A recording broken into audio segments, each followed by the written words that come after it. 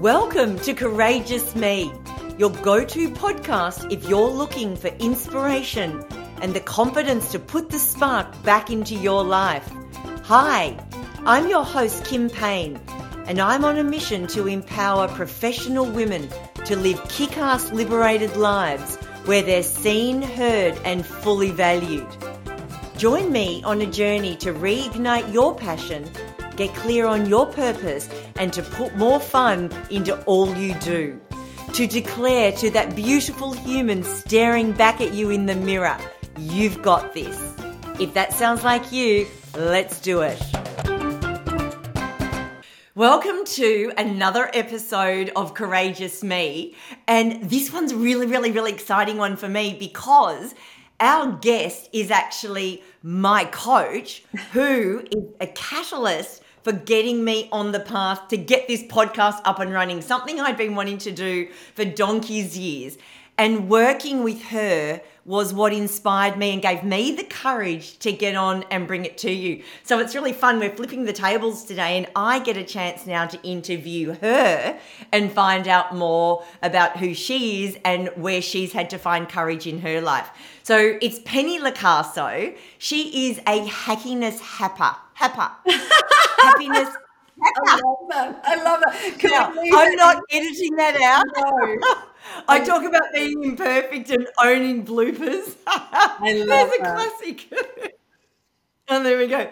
Before I get on to Penny, I need to introduce how I met Penny. So in November, December last year, catch up with a girlfriend of mine saying, I'm not where I want to be. There's this world that I want and I've got to connect what I'm doing right now to this world.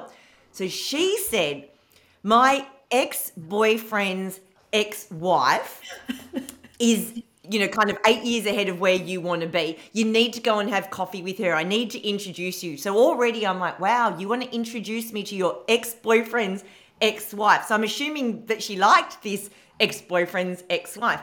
So I go and meet Penny, I have a coffee and clicked immediately. Now, I'm not in the market for a coach when I meet Penny. I'm just going to meet up with someone, have a coffee and kind of, learn a bit about what she did to get to where she is.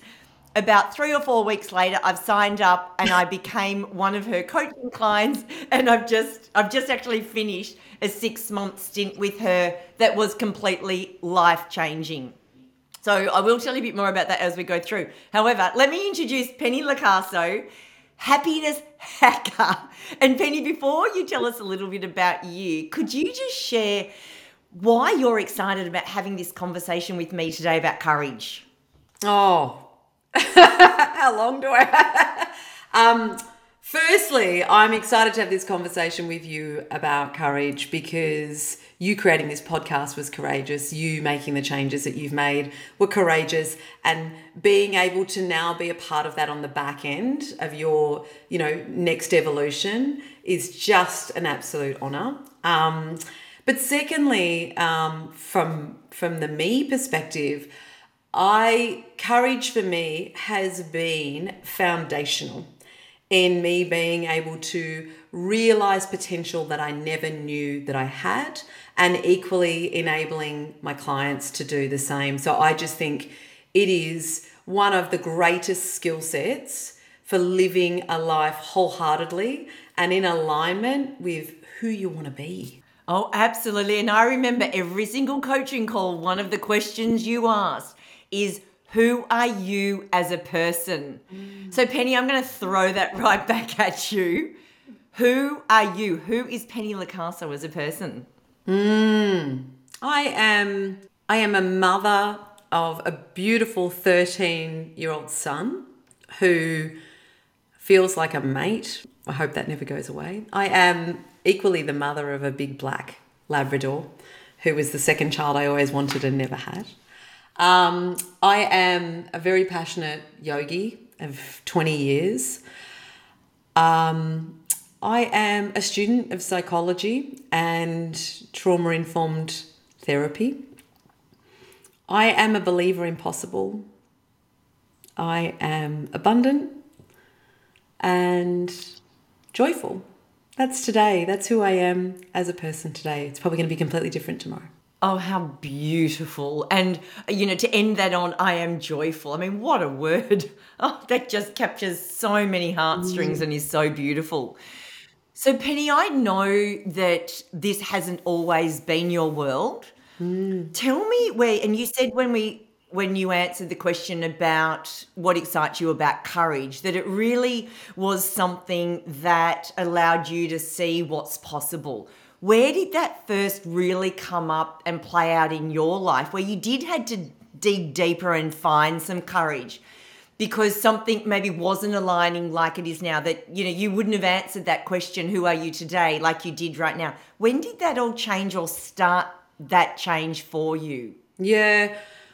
I mean, it's funny when I look back, there's moments of courage throughout your life, right? But if I look at those moments back in sort of my earlier years, they were nothing compared to the courage that I've shown in the last 9 years.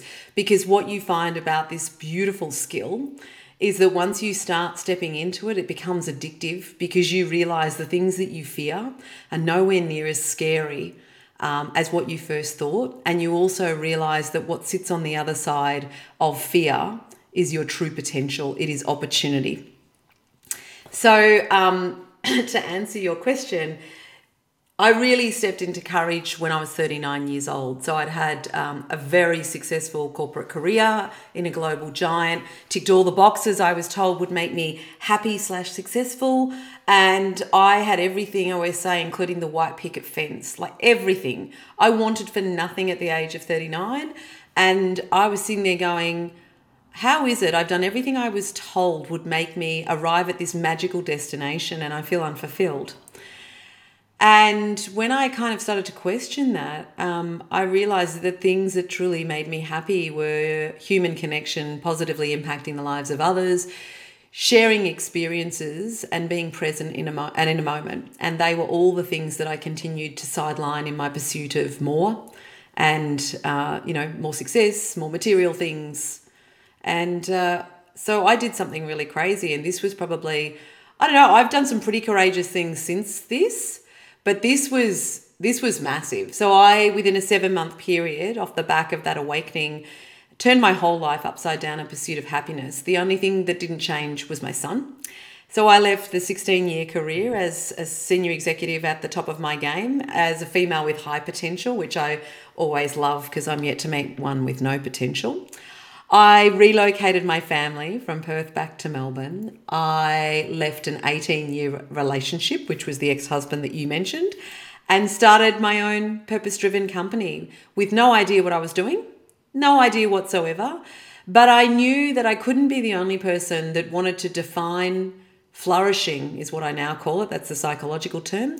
Wanted to define what flourishing looked like on my terms, because it's different for each of us, and then work out how the hell I inject more of it into the way I live my life. So that's probably... And so you didn't know how to do this? Didn't know. So phenomenal. I remember Oh, no, I remember when I first heard this story, it's like, she did what? When you said you felt unfulfilled in a life that looking from the outside in has got every single box ticked, how did that actually feel? Like each day, how did you actually feel that showed you that something just wasn't right? There was a couple of things. And that's a really good question, because I'm a big...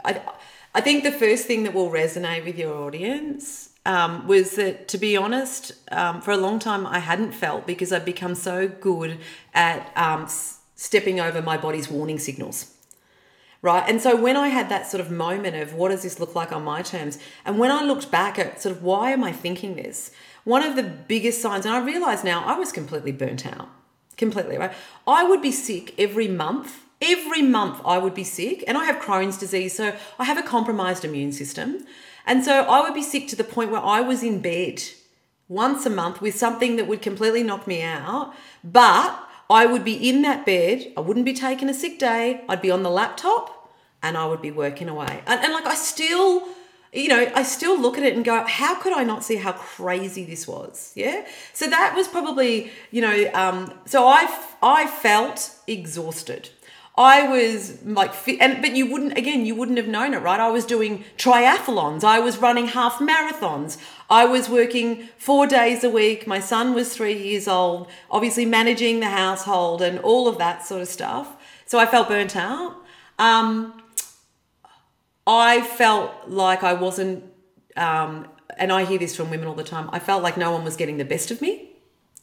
And I felt like I was doing my son a complete disservice. And that came off the back of this moment that was another like freaking light bulb, where I went out in the backyard and, he was like 2.5, I think, 3, almost 3. And he had these big yellow Tonka trucks and we were in Perth. So it was beautiful weather and he was playing. And I went out in the backyard and I said, come on, matey, come inside, let's hang out and do something. And he looked up at me and he said, I can't, I'm too busy. And it was like a dagger. He said that. He said that. And it was like a dagger. And of course, where would he pick that up from? Exactly. And that was it was like a dagger through the heart, where you hear your own words, like they say, through the mouths of babes, isn't it? Your own words repeated back to you. And I was like, what the hell am I doing? Like, we are just creating another little hamster wheel human here, who all he sees is busy parents. And what does being busy tell a child? That's what I was like, it tells a child that you're not important enough to be part of the busy work. You're not a priority. Oh. And so those were some of the things that were going on in terms of how I was feeling. And that made me feel like shit and go, something's got to change. Wow. Oh, Penny. Oh, I didn't know that part of this I story. didn't know. I've never told you. So... No, I didn't. But I use the word fruit all the time. That's my F word. And the reason was that when I was driving one day, my son was in the back seat. He was 3. And I had to slam on the brakes because the car in front of me stopped suddenly. Mm-hmm. And I slammed on the brakes. I didn't hit the car. And my son in the back seat yelled out, what the F? And used the real F word. I won't say it given we're on a podcast. And I'm like...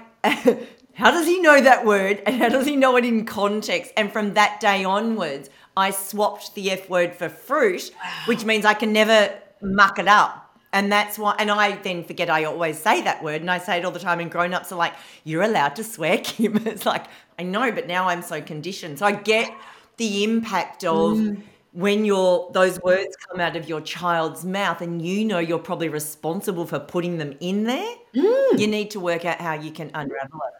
So did you have an idea then? Okay, so you've got in your mind, you've got to change things. You've recognized you're feeling unfulfilled. You've got symptoms that are physically showing up in your body about the predicament that you're in.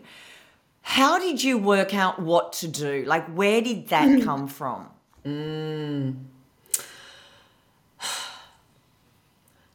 I'd love to say that it was like... I knew straight away, but I didn't. It's so funny, and I know you'll be able to.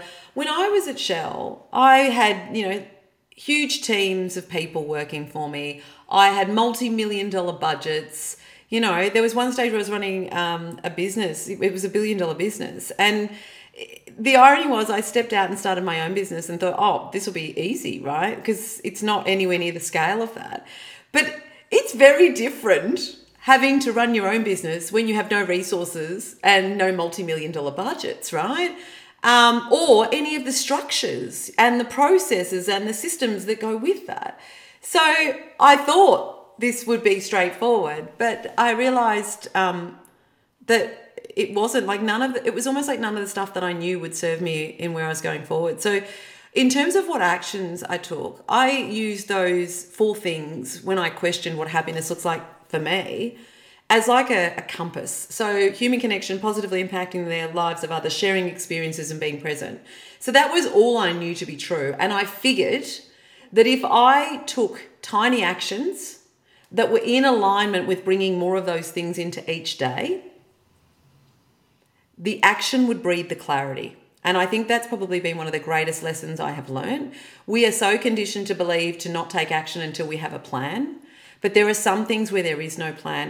This perfect plan doesn't exist. And entrepreneurship is probably one of the best examples, as is life. So learning to experiment and trusting that it really didn't, like letting go of the outcome. It didn't matter what the outcome was. What mattered was that I learnt and evolved with each step that I took. Failure was only failure if I didn't learn anything from the action that I took. And so when you say what sort of, what actions did you take? I did a couple of things. I went out and met with, I must have had like 100 coffees with purpose-led entrepreneurs. And I just said to them, you turned your life upside down in a different way. Yeah. You've stepped into something that you're really passionate about that's purpose-driven. What did you do? How did you work this out? And like no one had the silver bullet, but I think what that gave me was the courage to just try, because what you realize was that no one knew what they were doing. They just had to work it out along the way. And that was perhaps, the first step that I took. Well, it normalizes how you're feeling, doesn't it? Because you think everyone else has got it all sorted. How can I not know, or whatever? And then you realize, they don't either, but they're still doing it. Like, okay, what am I missing here? So it's a revelation almost, isn't it? But can I just take one step backwards? You were very clear on almost the foundations of what you wanted. How did you, which then guided you to kind of working out, if I could bring those 4 things, where did those 4 things come from? How did you get the clarity on what they were? I asked myself, what does happiness look like for me? And when I thought back to the themes around that, like, when am I happiest? I'm happiest when I'm connecting with other human beings. So human connection is clearly important. I'm happiest when I'm not distracted by all the things I have to do in the future. I'm actually fully in a moment, like you and I are now. Like, I'm fully here, like 150%. Yeah, that makes me happy. So presence. And that's another thing I hear from women all the time. I wish I could be more present in the moments that matter. Yeah. And sharing experiences was about coming together with other people. Often I found that when I was learning and growing, doing that when I was with other people and having that experience, that shared experience, really made me feel good. And, even like I love group workouts. Because I don't know about you, because I know you love your exercise, but I just find like I'm motivated enough to go by myself, but I will push myself. You will always push yourself further when you are surrounded by other people. So that was like how I worked out, sharing experiences. Like, and the thing is, all of these things, human connection, like I loved that they were broad.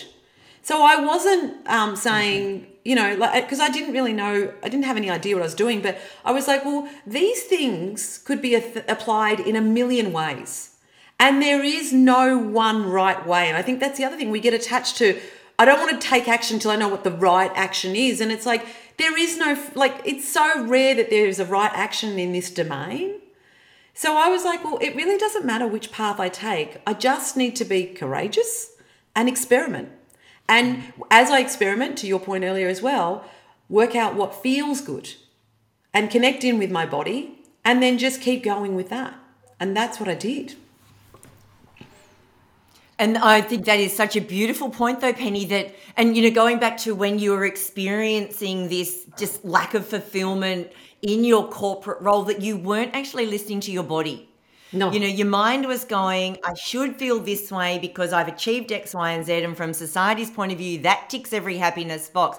But you weren't listening to your body, and your body was saying, yeah, no. And even again, just then, being able to tap in and listen to what your body is saying. And I think it's quite golden that those 4 pillars, I'm not sure what you call them, but that they're not just limited to your work life. They're limited to your life that you live across all areas, which allows you, therefore, to make decisions about your work or about your personal life that involve making sure those things come into play, which means that, you're not just going, I just have to be happy at work and it looks like this, or, compartmentalizing, because you're one human being across all these areas, right? It's all intertwined, and I don't think you can look at anything in isolation. It's and they gave me like a compass. And you know what the irony is, Kim?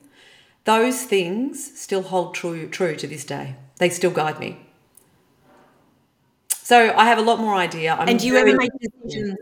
Sorry, you go. Oh, you? Do you still, so do they really help you with making decisions in your life, whether it's about a work thing or something personally? Are they really like, those guiding forces that you use to look at, do I do this? Do I not do this? How does that play out?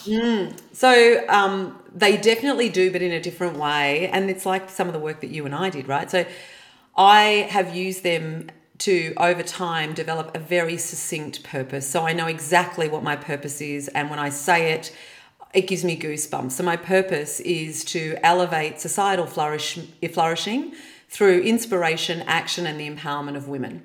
Now, there's no way I could have said that 8 years ago, but that courage and experimentation has unlocked that. And then what sits beside that purpose is what I call the Hell Yes list. And the Hell Yes list is based on that purpose and the things that make me happy, those 4 guiding principles.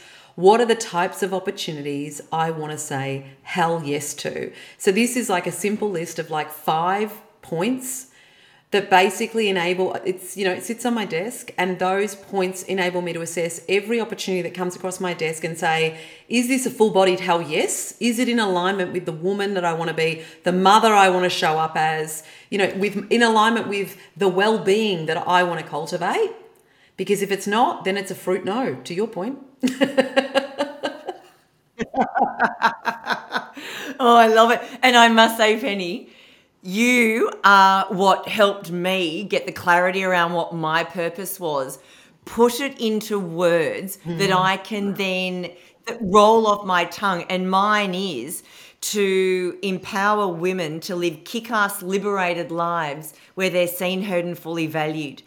And as much as I'd had bits and pieces of it, written down over the years, you helped me bring that into a succinct statement that then now, like I said, it rolls off my tongue. And every single day, something comes up where I test that. Like if I'm doing some work or I'm having a conversation where I test that, and it's like, yes, like a big part of the work I do is helping women particularly, but not just limited to women, but really feel seen and heard and valued. And everything ties that statement. It's like I've been, every day I put it under under a litmus test, and does this work? Does this show up exactly as I want? And every single time it does, because it's come from my heart. It's got the clarity in being able to articulate it. And that was one of the millions of golden nuggets that you helped me create. And my hell yes list. So one of my core values is love. And the word love, not just limited to romantic love. Like, I want to love everything I would do. I want to love the conversations I have. I want to love the work that I do. I want to love being with my kids. And obviously love in the sense of loving other humans. But my list is like my love list. So where yours is your hell yes list. And again, this is off the back of you sharing the hell yes list concept. I just call it my love list. I love this? Does this light me up inside? Does this fuel me where I will get up and do that because it's coming from within? Or does this make me, want to sit back, cross my arms and go, nah, I don't love it and I don't want to do something I like. Like I won't buy a piece of clothing unless I love it. It has to have that passion of love in it or I don't want it. So on a similar vein. Hey, just speaking of this, I've got to ask this because I don't want to forget it. Sorry, can we just say your purpose is amazing. Like I love, like it's such a great purpose, and it came together so. I'd say it came together very quickly, but I love it. I love the energy with which you speak it, and I love that this podcast is a result of it. Well, it is, and like I said, I had words here and there, and like I wanted the word kick-ass in there. I love the word because kick-ass. I think that's so do I, because it takes away from it being too professional or whatever. And I want to be a kick-ass woman. I love liberation, even though for me the word liberation also infers freedom, but I connect with the word liberation more than freedom because I think I want to live without any limitation in any area of my life completely. So it's, goes for me beyond just freedom. So even the choice of words, and like I said, it was kind of scattered, but you bringing it to that place has liberated me to go back. And liberation is one of my core values. Yep. So again, it all tied beautifully into what my core values are, which I did already know, and I was very, very clear on those. But it actually, there's no surprise that there's that overlap at the same time. So just on, I have to ask you this question, because this is when I first heard about you, met up with you, and I was, it didn't take very long, thinking about working with you, and got online, and that one of the things that actually did get me over the line was when you did a presentation at a women's event in your bathers. And again, this goes, one of my core values is laughter. Can you please share, how did that happen? And, talk about courage on a different level. The fact that you went through with it. Can you bring that to this table, please? Well, I think it's interesting because that's probably, like, there was a lot of courageous things that I've done, like I say, that I wouldn't have done before this life, this 9 years. And that was probably the second, and perhaps still is, the most visible act of courage that still impacts people to this day. So I was invited to speak. It was probably one of my first serious speaking gigs, if I'm honest. I was invited to speak at a conference in St Kilda called the Level Up Conference. And so it was 120 professional women, and they wanted me to talk about tactics for happy change. So I was probably 3 years into my journey, and I was like, okay, this is interesting. So they had a full day conference. They had amazing women that were speaking. I knew most of them. And the other thing that was really interesting was they had me on the graveyard shift, which I know you'll appreciate. So after lunch, and they were serving wine with lunch. So I'm like, one, how am I going to stand out and impact the lives of this audience amongst such amazing women? And secondly, how am I going to keep them awake, given they're giving them wine at lunchtime? So I had one of those moments where you wake up in the middle of the night a few weeks out, and it was like, that's it. And so I got out there and I stood on that stage with a body built for comfort, not for modelling. And I undid my bohemian wraparound dress and I said, love me or hate me, you will not forget me. And I stood there in my bathing suit. And I said, if there is only one thing that you take away from today, it's that happy change is found when you learn to get comfortable in discomfort. And I can honestly tell you, it doesn't get any more effing uncomfortable than this. Now, I've done a lot of talks in front of thousands of people around the world. And that's the first time I've had a standing ovation in the first 3 minutes of a talk. There was not a woman in that room that could not relate to how uncomfortable that was, because every woman, 99.9% of women have body image issues. We all don't like our bodies. And so to do it as a woman who doesn't look like a supermodel, and just for them to connect with that vulnerability, but also I wanted them to feel what it feels like to be courageous. Yeah, and equally see the impact that could have on the lives of others as a catalyst for change. Now, my intent was to move the women in that room, to step into fear and courage in a way they never had before. And it did that. Like, so many of them came up to me afterwards and said, you've just given me permission to do this thing that I've wanted to do for ages but been too scared to do, because it's nowhere near as scary as what you just did. Yeah, and what you just did, it all worked out okay. Now, the irony was that would have been enough. And that was the intent. But a couple of other things happened. So by being that courageous, first and foremost, when I undid that dress and stood there in all my glory for the very first time in my life, and I must have been like 42 years old, I realized that I no longer needed the validation of anybody but myself. As long as I was true to who I want to be and true to the purpose that I wanted to live, the only validation I needed in life was my own. And you talk about liberation, I cannot tell you how liberating that was. The second thing that happened was those women shared that moment on social media. And, this was back at a time where you didn't go viral on LinkedIn. It went viral on LinkedIn. I think it had over 50,000 views. It went all around the world.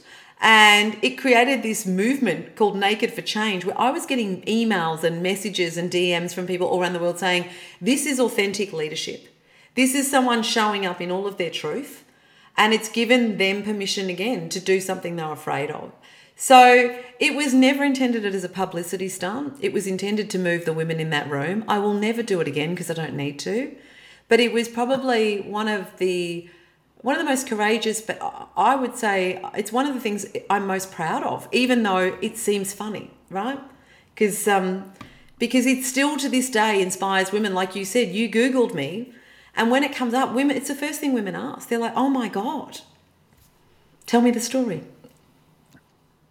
It is so true. And it really, I thought if she can do that, and I agree what you say, that it doesn't matter if, and I'm sure even supermodels, if they're on a catwalk in their bathers, that's one thing. But if they were doing a more corporate presentation to a group of 120 other, really accomplished women, I think even they, in their perfect body, would still be uncomfortable doing that and delivering it in their bathers. So that for me was like, if Penny can do that, she's absolutely the woman I want to take me on my next journey, albeit we do it with your clothes on as opposed to in bathers, which is great. But to have done that, and how did it come to you? Was like, where did it come from? Because, if I was to think of something that I could do to move people, taking my clothes off and delivering in my bathers wouldn't have been something that, had you seen it before, or where? No, I had never seen it. It would, like I say, there must have been something going on, like studying psychology now. There must have been something going on in my subconscious, because it had not even crossed my mind. Literally, I woke at 2 a.m. in the morning and went, that's it. It's like it just came to me, which is... It is, and I don't know that there's anything else in my life, like in terms of great ideas, that just, normally you find dots connect, but obviously the dots were connecting without me realizing it. It just appeared. But no, I had never seen it done before. I don't think, it was covered in media around the world. I think I was in the Daily Mail in the UK, and, it was or in loads of different publications in Australia. But again, because I don't think anyone had done anything like it. Amazing. And can I ask, and I know you have done an episode on this. Yeah. But body image, and particularly with women, is a massive issue. And again, it doesn't matter, what size. Most women have got some hang up about their body. Some women can't even look at themselves naked in the mirror because it's so uncomfortable. Was that your experience growing up as well? Oh, yeah. Like, how were you in body image as a child? Yeah, and it's funny, right? Because now I study trauma, I understand so much more about who I am and why I behave the way that I do. So I grew up as a chubby kid. I was always chubby. Like, I was on farms, so I was always active. I rode horses and everything. My brother and sister were skinny, but I was always chubby. I don't know why. But it was part of who I am. And I am more of a solid build. Yeah, I'm not making excuses, but I just am. So what ended up happening was... I was very unhealthy as a teenager, and very dysfunctional. So I was always, doing the wrong thing and getting in trouble and all of that sort of stuff. And because I grew up in the country and stuff and hung around with the wrong crowd, I created a really good smoking habit. So I became much more overweight, and I used to smoke a packet of cigarettes a day. So by the time I was 26... I think I was like 96 kilos. I was huge. And I look back at photos and I was just like, oh my God, like it's hard to believe. And what happened was I decided to quit smoking. Something again in me went, you know what, one day you're going to want to have kids. And I wanted to be, a good mum one day, and I didn't want to be smoking with children. It just didn't feel right for me, even though I loved my smoking. And so I went on this program called Smoke Enders, and it was like an 8-week habit. It was like a behavior change program. And at the end of the 8 weeks, I quit. And that was it. Like, I never thought I could quit. I never believed I could do it because I loved smoking. And I quit. And I've never gone back. Never gone back. And it gave me this power to go, shit, if I can do that, what else can I do? And that was the catalyst for me to say, right, you know what, I'm going to change the way I live my life. I'm going to move my body. I'm going to start eating better. And I didn't change everything overnight. It was a gradual process. So it took me 12 months.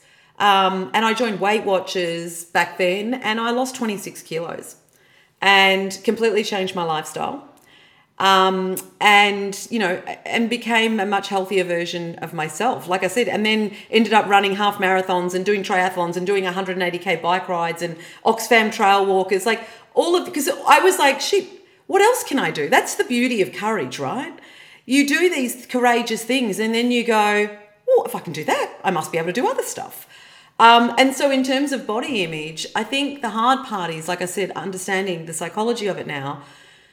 It does not matter how much weight I lose or how healthy I am. I mean, I'm 48. I'm probably more active than most 48-year-olds I know. I can leg press 300 kilos, so I'm extremely strong. David and I hike on the weekends through the forest for 20 kilometres. I'm active, but I still look in the mirror and the little girl inside of me still sees the chubby little girl. And I don't know how I can ever take that away. So I'd say it's still something that's with me. It's that inner child work that perhaps needs to be done. But I still see the chubby little girl when I look in the mirror. I don't hate who I see because I know that it's like body dysmorphia. You know that it's where what you're seeing is not real. It's like you also will relate to this as a speaker.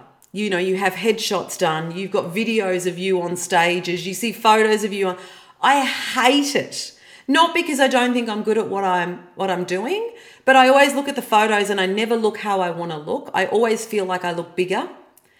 And it's funny because then you'll look back. You know, I'll look at photos 3 years ago. When the photo was taken, I was like, oh God, I look horrendous. I look back now and I go, you looked great. Like, it's not logical, right? It's irrational. So I'm connected in with the irrational. And the one thing I do say to myself quite often now because of what I'm learning in my studies is when I say those things to myself, I immediately now say to myself, how can I show Penny compassion? What would compassion look like if I was talking to someone else who was saying the same crazy things to me? And the word compassion has changed my life.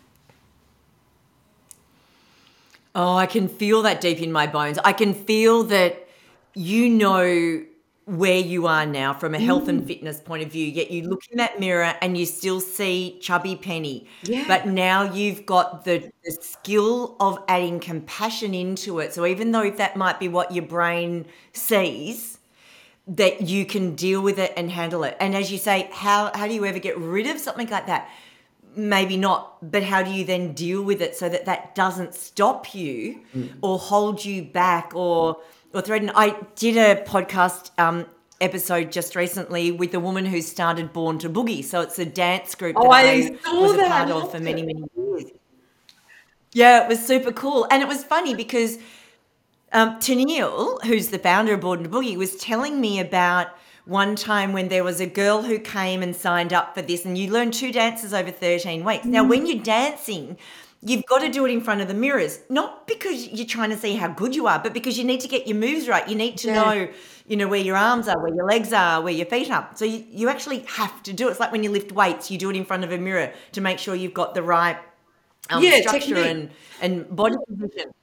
Yeah, and she said that there was one girl who was so ashamed of her body that the entire 13 weeks at every rehearsal, which is in front of the mirror, she never, ever once looked in the mirror. Never. Which I don't know how you learn the dances without looking in the mirror. But yet she still got up on stage at the end and performed in front of hundreds and hundreds of people, including all of her friends and family. And from that day onwards, what she looked at in the mirror no longer felt shame, no longer kind of had to hide from it. Now, she might not have loved what she saw straight away, but she was able to get past it. Mind you, it took that to do it. So, yeah, it's really interesting that you can, even with all the training that you've done, you might still look and see that little girl, but that doesn't stop you anymore. It doesn't hold you back. It doesn't have that same visceral feeling maybe as when you were that little girl. No, and some things, that's fascinating. There's some things, and this is the thing, right? So I do all of this work, but it's like sometimes you find the mechanic's got the shitty car. And it's not that you're not amazing at what you do, but it's like you can't look to anyone for support and think they're perfect because none of us are. None of us have got it all worked out. And I'm far from perfect. And I'm still working through my own stuff. And I will be for the rest of my life. It's never done. We all have to be human is to be beautifully flawed.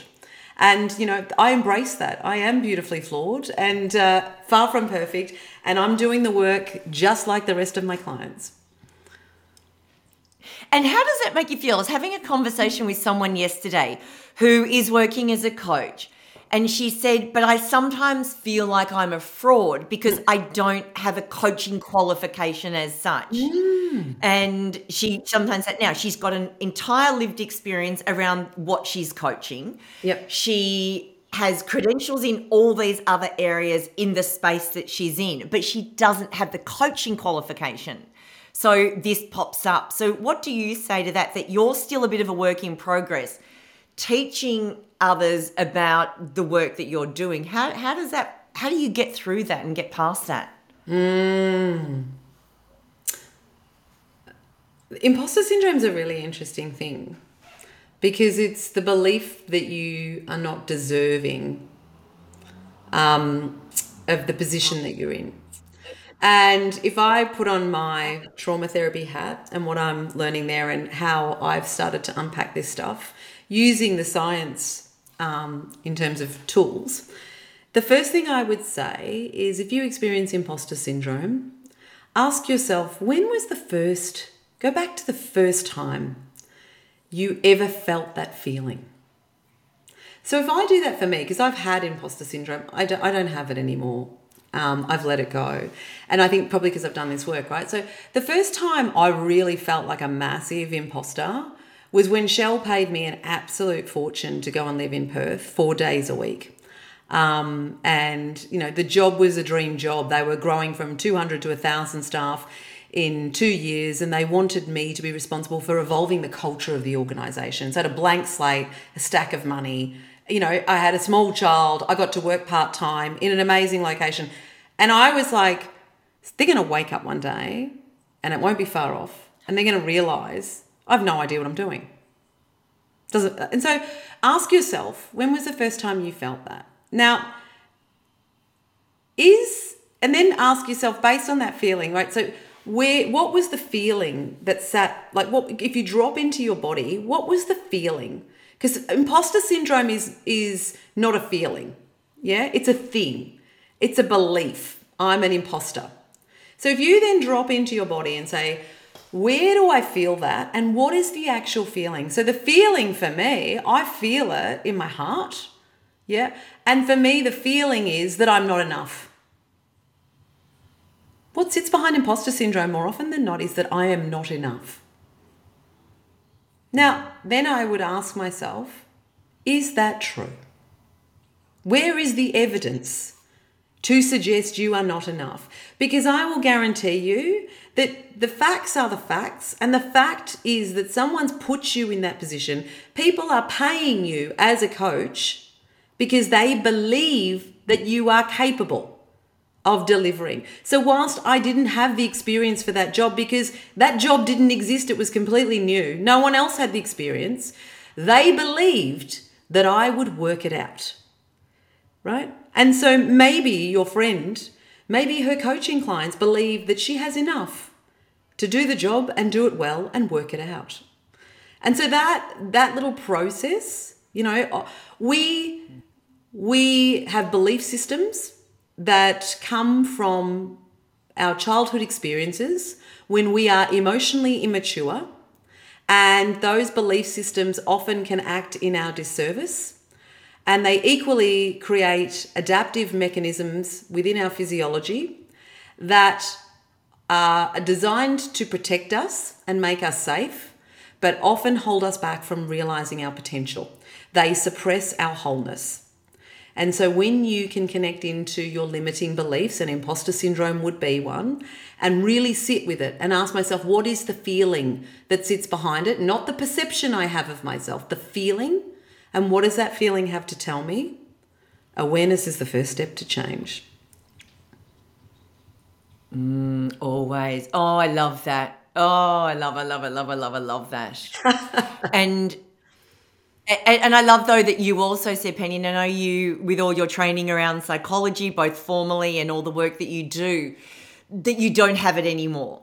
And I'm gathering that if it even did try to raise its ugly little head, you've got the tools to do exactly what you just said so that it doesn't stop you or hold you back. No, and there is a quote that I heard that completely solidified and changed. I say this to myself, if it ever feels like I'm going, oh, I'm not sure I can do this, or like, it's not that those feelings go away. It's that you get better at correcting yourself quicker and going, that's bullshit. Yeah. And this is the quote. It's that every expert was once a beginner. So if you don't allow yourself to be a beginner, how can you ever be an expert? So Warren Buffett was once a beginner. And we all look, the guy's 90. He didn't arrive at 18 years old as Warren Buffett. He was a beginner. Bill Gates was a beginner. Brené Brown was a beginner. These people invested and trusted and were courageous. And, it's a long game. I love that. It is a long game, and we do sometimes need that a bit of a double check that we have to start somewhere. And usually imposter syndrome comes when you're doing something that either you haven't done before or you are new at it or something, and no one else is expecting you to be performing at that level other than yourself. And sometimes dealing the best with people that. for the job are the ones that don't have the baggage of doing the job in the past. Do you know what I mean? They're not held down by the way things used to be done. They come to it with a completely different perspective and approach because they haven't done it before. That's why we love diversity. That's why diversity is now advocated so strongly, right?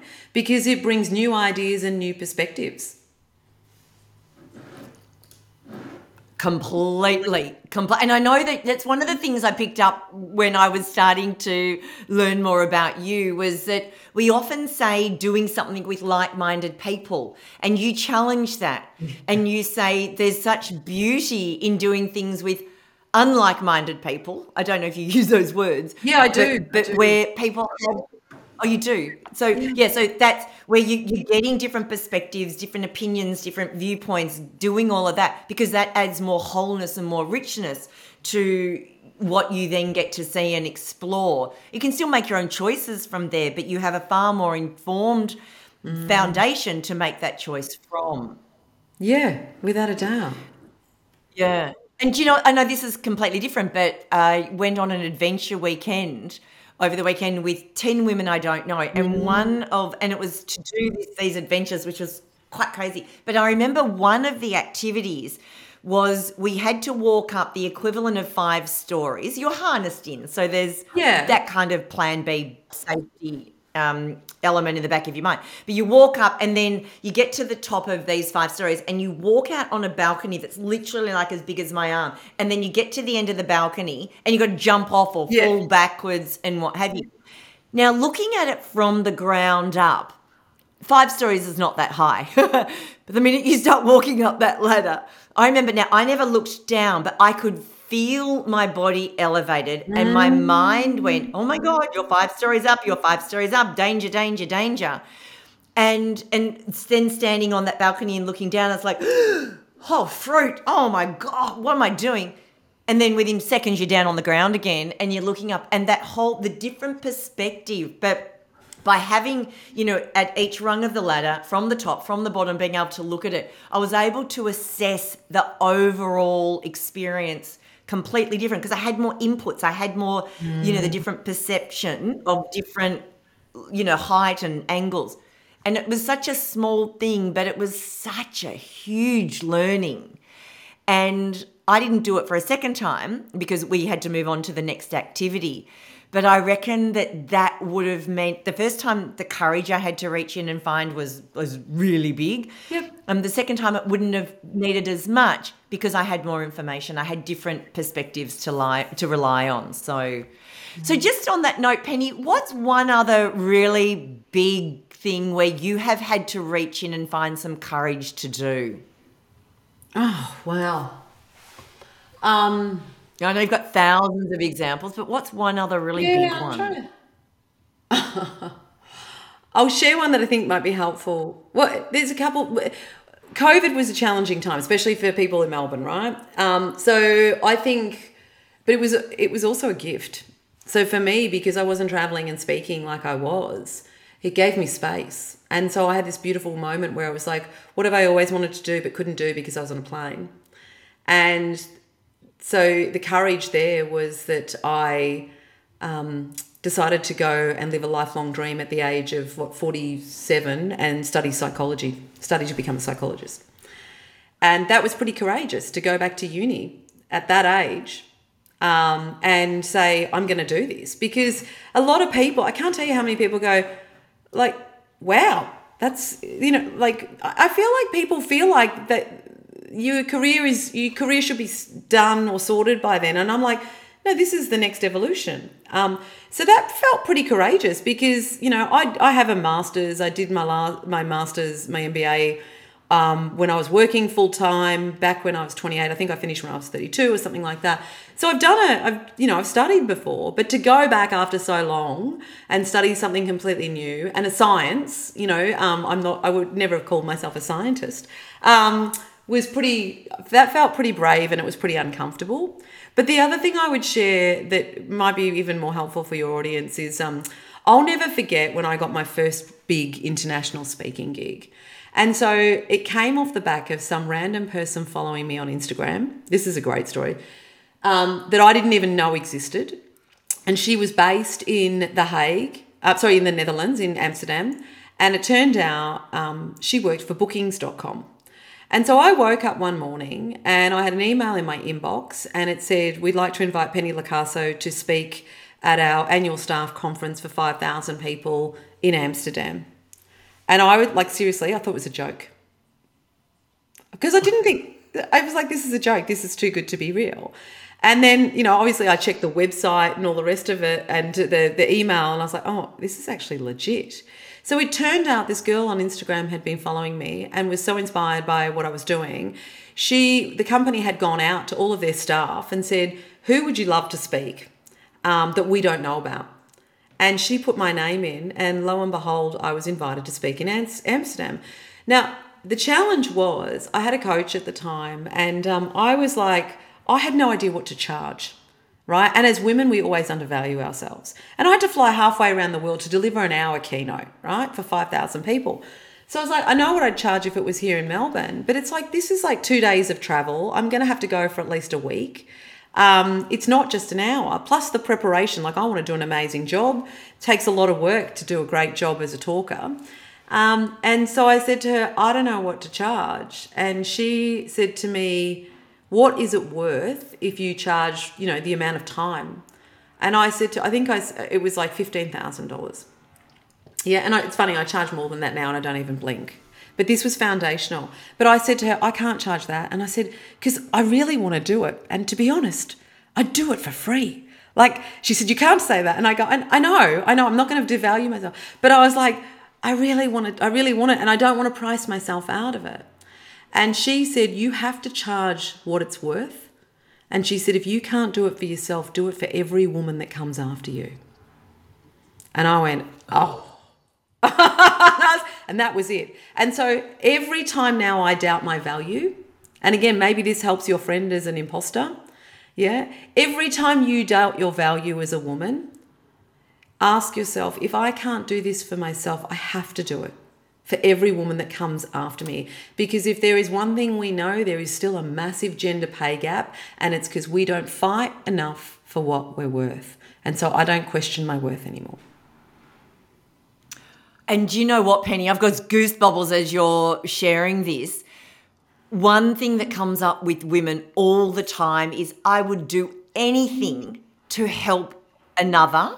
But when it comes to doing something for myself, I don't. So even that reframing of, if you're not doing it for you, please do it for the other women that are coming along behind you. And I reckon that in itself is the gold that so many women need to actually get on and do things. Because if you're going to do this, if you're going to pave that way and be the role model for what's possible for others, there's a better chance you're going to do it. Whereas if you're just doing it for yourself and charging your own worth, I know there is that struggle, but what a beautiful, beautiful story and superbly strong message, powerful message to go through that. And I know Mel Robbins, the motivational speaker, has a similar story like that she shares, where It was all around a speaking fee, and the event organisers almost weren't going to hire her because her fee was so cheap. And the other two guys who also were the speakers, who weren't nearly as good as her, were getting about 20 grand. And I think she was charging like two.